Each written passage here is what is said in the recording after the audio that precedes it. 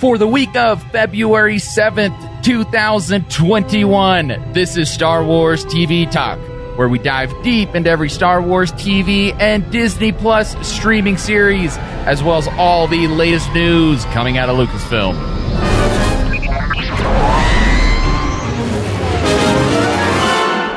Today, we continue our Clone Wars and Rebels rewatch by discussing Season 1, Episode 14 of The Clone Wars and Season 1, Episode 13 of Rebels. Starting with The Clone Wars Defenders of Peace, and in it, after Anakin is severely injured from crash landing on the remote planet of Meridian, our heroes sought the medical assistance from the peaceful Lurmen who have taken the isolationist approach to war. John, what did you think of this episode?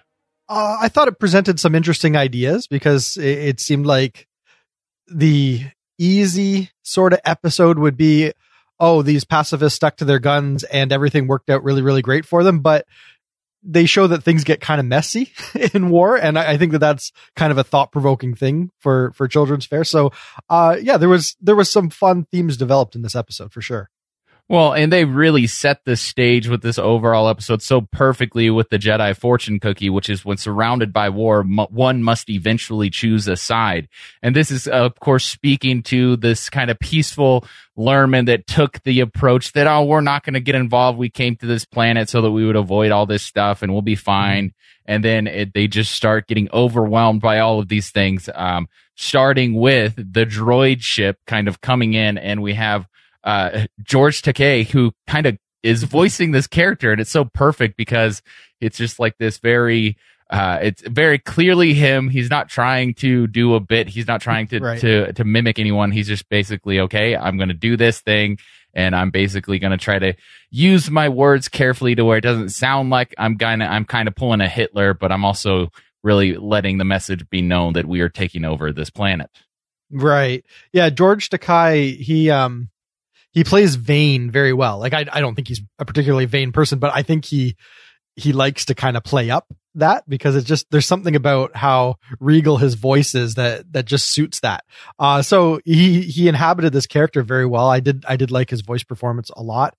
And, yeah, a sufficiently slimy kind of general here that we're more than happy to see not get the promotion that he so desires. So yeah, that's some fitting casting. We've talked in the past, particularly with Mandalorian, and how some of the casting that went on with the animated fare ends up playing out very nicely down the road because they shoot high with their casting. They don't get no names. They get, people with some gravitas.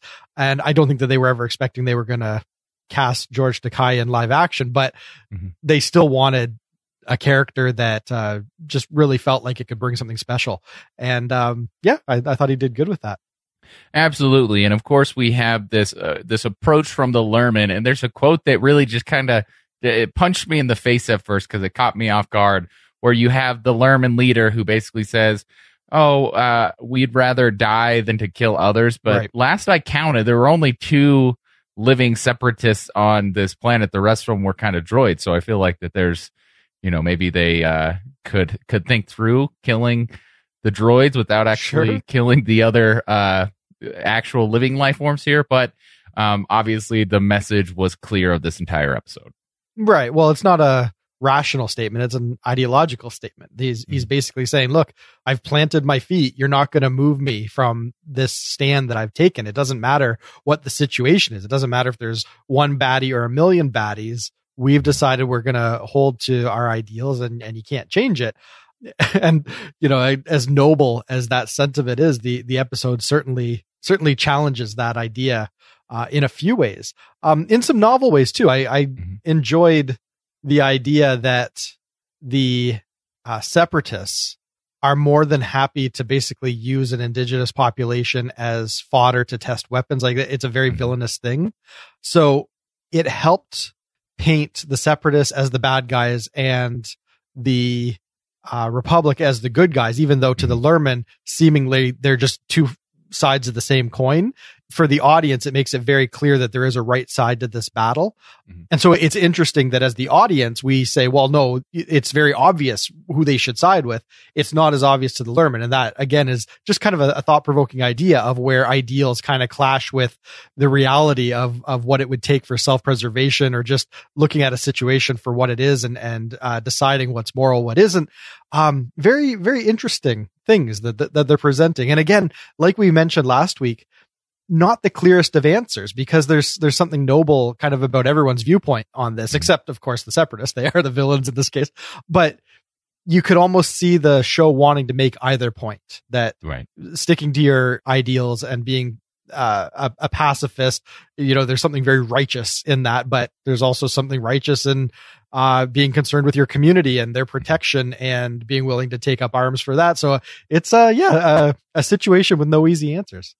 Yeah, and it's very, very explicit here. I mean, Takei's character came to this village, like you said, to test out this new weapon that destroys all living things and would seemingly unaffect the droids. And so this is why they chose this village. It would be the path of least resistance for them. However, they weren't expecting that a Jedi ship had crashed up the road, and this kind of destroys all their plans here.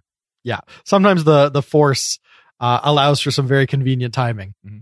Well, the Force does as the Force wills, right? And so this kind of leads to a couple of cool action sequences where the Jedi are taking on this very stealthy approach to break into the base to try to sabotage and steal a ship and get back to the Lurmen village before this weapon is fully tested on them. Ever since that episode of Mandalorian season 2 where we see Ahsoka do her little stealth thing, just real fun to see it here as well, where they're just kind of sneaking around, because this is a skill that we haven't really seen the Jedi use all too much when they're trying to be sneaky. Typically they just get caught, like in episode 3 when they're trying to sneak around. But they got through all of that, and then finally the Lurmen go against their leader. Their leader is very much, he's not moving. He's sticking to his guns, but his people finally decide, like, you know what, no, we are going to fight against these Separatists, because now it's everyone's well-being here. And I like how they played it in that this wasn't the Jedi's fault. Whenever the episode started, I figured, they followed the Jedi here. Right. And they make it very clear that they discovered this place on their own. And that's why they are in this location. Right. They wanted to frame it. That's kind of what I was trying to say a little unelegantly earlier, is that they're making it very clear that there's good guys and bad guys that the Lurmen should be looking at, so that when even the leader's son, starts questioning their pacifist stand and how obstinate the father's being, you don't want that conflict and that situation to get muddied by, maybe it isn't such a cut and dry situation. Like, you want it to be cut and dry so that the issue at hand is, pacifism versus taking up arms and nothing but that.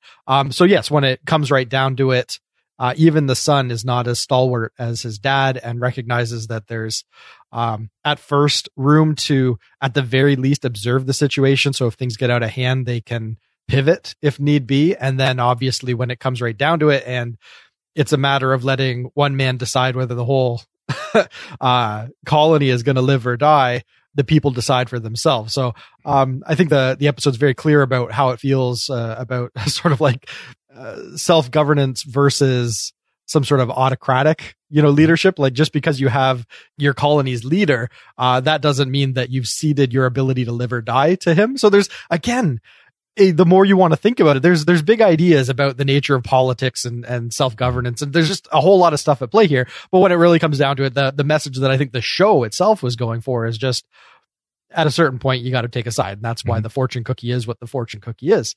And obviously they do. And some fun whiz bang action happens. And spoiler alert, they win the day. Yeah. And this is something to where the kind of wrap up of this overall episode, you still have the father who he acknowledges the heroism from the Jedi and from the Republic, and is like, yep, we took the right side, but he's still wondering at what cost is this going to end. And this is kind of like that little Easter egg where Maybe Filoni and company is kind of writing in like now this isolationist village has been exposed, and we know that during the imperial rule that comes not too far down the line doesn't take those type of planets into they don't necessarily take their isolationistic approach into consideration. They just go and imperialize. So something that I thought a little extra on, but other than that, should we transition to Rebels? Yeah, like we don't want to beat a dead horse here. Like the theme is very obvious. I think, we even said a lot last week about where we knew the storyline was going on this one. So yeah, I think I've said my piece on it. I don't have a whole lot more to offer, but Rebels is definitely heating up. So there's some juicy stuff there. So let's dive into Rebels Season 1, Episode 13, Call to Action. The crew of the Ghost plan to expose the Imperial actions on Lothal by sending a message to surrounding systems by taking over an Imperial tower. So John, what did you think of this episode?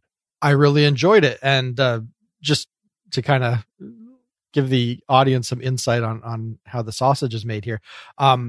When we do these little off-season episodes, sometimes we record a few at a time just to make it easier to plan out our recording session, our release schedule. So at this point, we've watched ahead till the end of the season. And this kind of is the line in the sand where they begin the arc that is going to culminate with the season finale of Rebels.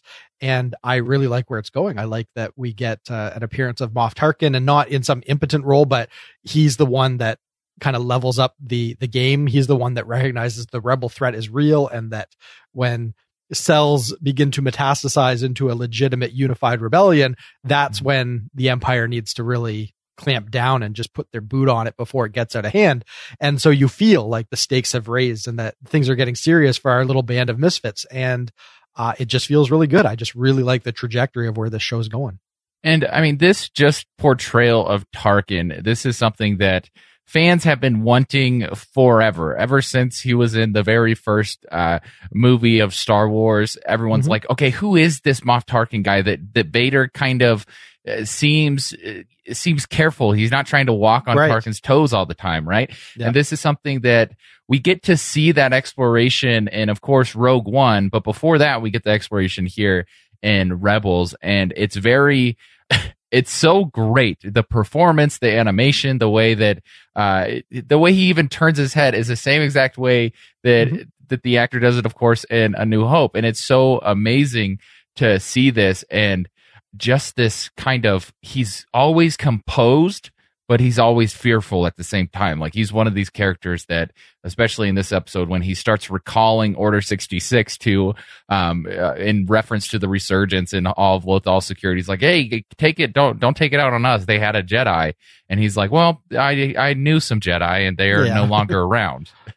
Yeah. There's nothing, mythical or overwhelming in his mind. He's seen the Jedi get decimated. So, that doesn't put him off of his cause at all.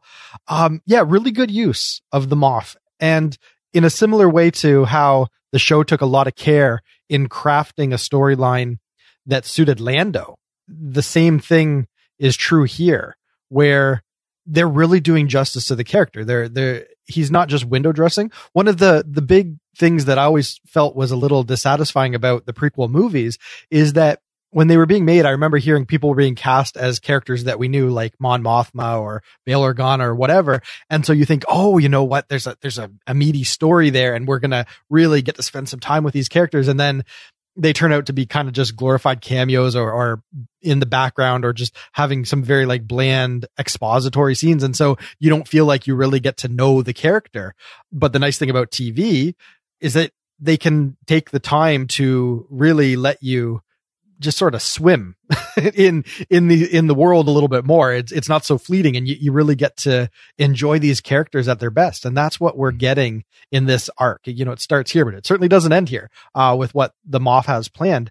And I like also that they present the Moff as competent. Like he sees a double cross coming, or he sees like where the rebels' tactics are really kind of flimsy.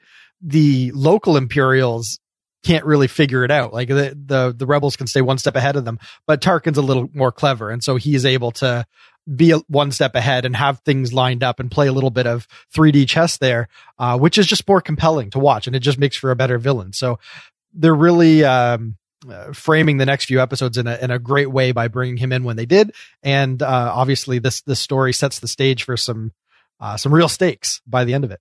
Mm-hmm. And of course, like you said, those real stakes are so well thought out in Rebels. And it's not to say that Clone Wars isn't thought out, but we discussed that last week, how Clone Wars is kind of, this is the mission of the week, and there's a way to chronologically watch all of them so that the story has a little more transparency, and you know where it's going. But right. What they did with Rebels is obviously the completely different approach, and they really set it up like, primetime television shows, where it's like, we're going to introduce this episode and then fulfill this story arc later on, and kind of add in everything else from the rest of the season. And that's exactly what they did. I mean, we start seeing Ezra thinking of plans that he was doing when he was, hit this little Lothrat on Lothal and stealing things just to survive. And he's using those type of traits to assist the rebellion, and really an establishing moment for Ezra for the rest of the series, that it's just like the Rebel is this kind of band of misfits where everyone had their own niche before they got involved, and now they get to use those skills to better the galaxy. And so it was just fun to see Ezra kind of coming into his own and figuring out, like, you know what, I do have the Force, but I'm not just going to use the Force all the time to get my way. I'm going to use some things I learned on the streets. Yeah. He's formulating plans. He's got more of a calling now. Like, he wants to be more proactive in getting the message out, and you just see the passion starting to build in him. And it's nice. It's nice that they're making a very clear distinction between the would-be organization that is going to embrace humanity and individuality and passion, and then, of course, the Empire, where, even if you're just not great at catching Jedi, you could lose your head, because there's no room for anything other than towing the line. This is the contrast being drawn. And of course, Ezra's the perfect character to really underscore that, because again, with good TV, especially serialized TV like this, where you get to spend time with characters and they're allowed to grow, and there's a clear trajectory for their character, you get to make that point. You really get to see where their passions lie and where their place is in the universe. And as they're starting to figure that out, you as the audience member gain a lot of satisfaction in figuring it out with them. So as we start to get into the tail end of this season, it's just been proving to be a really, really satisfying ride. And I think that's because they're taking the prestige TV approach of breaking the entire season so that you have a cohesive storyline where you don't have to get sort of sidetracked with mundane stuff. They can just get right into the story and just unfold it competently. And I don't know. I'm really, really digging this show, and it's making me kick myself for having such a casual view of it the first time it was on TV. Like, I would pick up an episode here, an episode there, and follow the basic storyline through the seasons. But I never gave it its due and really gave it the focus it deserved week to week to really get the competency of the storytelling. And that's what's on full display here as we get into the end game. And we, of course, have the Crew of the Ghost doing, the Crew of the Ghost stuff. And this leads us to really, for the first time, see these sinister actions from Tarkin. I mean, and this is on a cartoon that was premiering on Disney XD. Yes. And we have Tarkin, who is, executing soldiers that are failing to capture this small band of rebels. And it's just so... it's so sinister, and of course it is, because this is the same guy who blows up Alderaan just to prove a point to Princess Leia, and it's really we get to explore that and really see how he's going to affect the different bands of rebels that are spread across the galaxy. And this is kind of his launching point to really do that and to come into conflict with the Jedi for the first time. Of course, since he was a Republic general. Right. Yeah. No, he's found his true calling. He was someone that was just really born to be part of the Empire.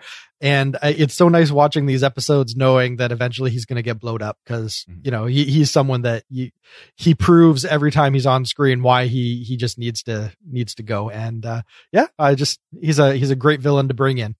And I mean, kind of going back to this defining moment of Ezra, and the reason I want to focus and I talk so much on this is because we who have watched Rebels knows how this goes for everyone. And This is a defining moment where Ezra he's starting to come to terms that he won't see his parents again. I mean, after last episode where he was so deceived by even his own Force vision, that he is starting to kind of be like, okay, you know what, maybe if a fake like this can exist, maybe my parents are gone, but at least I have this new family. And this is kind of his, driving force in a lot of ways, where he's like, okay, I can't lose this family now, this new family I have, I can't lose it.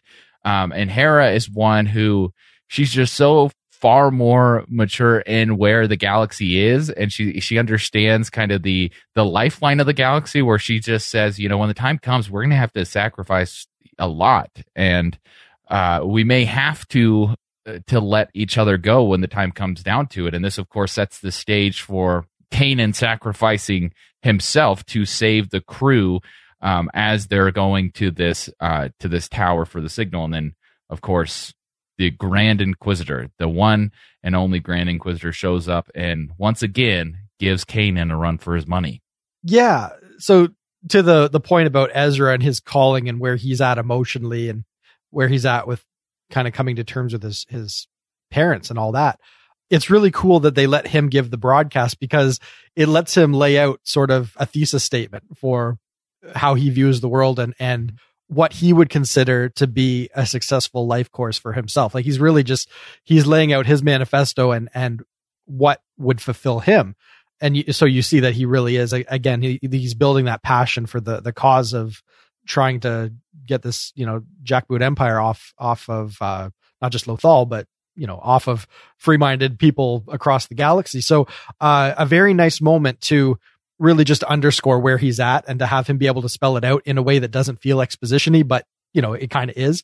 And then, yeah, of course, we need some sort of Star Wars-y way to not just bring this episode to a head, but to create a nice cliffhanger so that it's sort of like out of the frying pan into the fire for our heroes, which is kind of how it always goes for them. It seems like you think that you've pulled something off and you're going to get away scot-free, but then there's a little wrinkle in the plan, and now you have a new cause. You have to go back and fix whatever, didn't go right the first time around.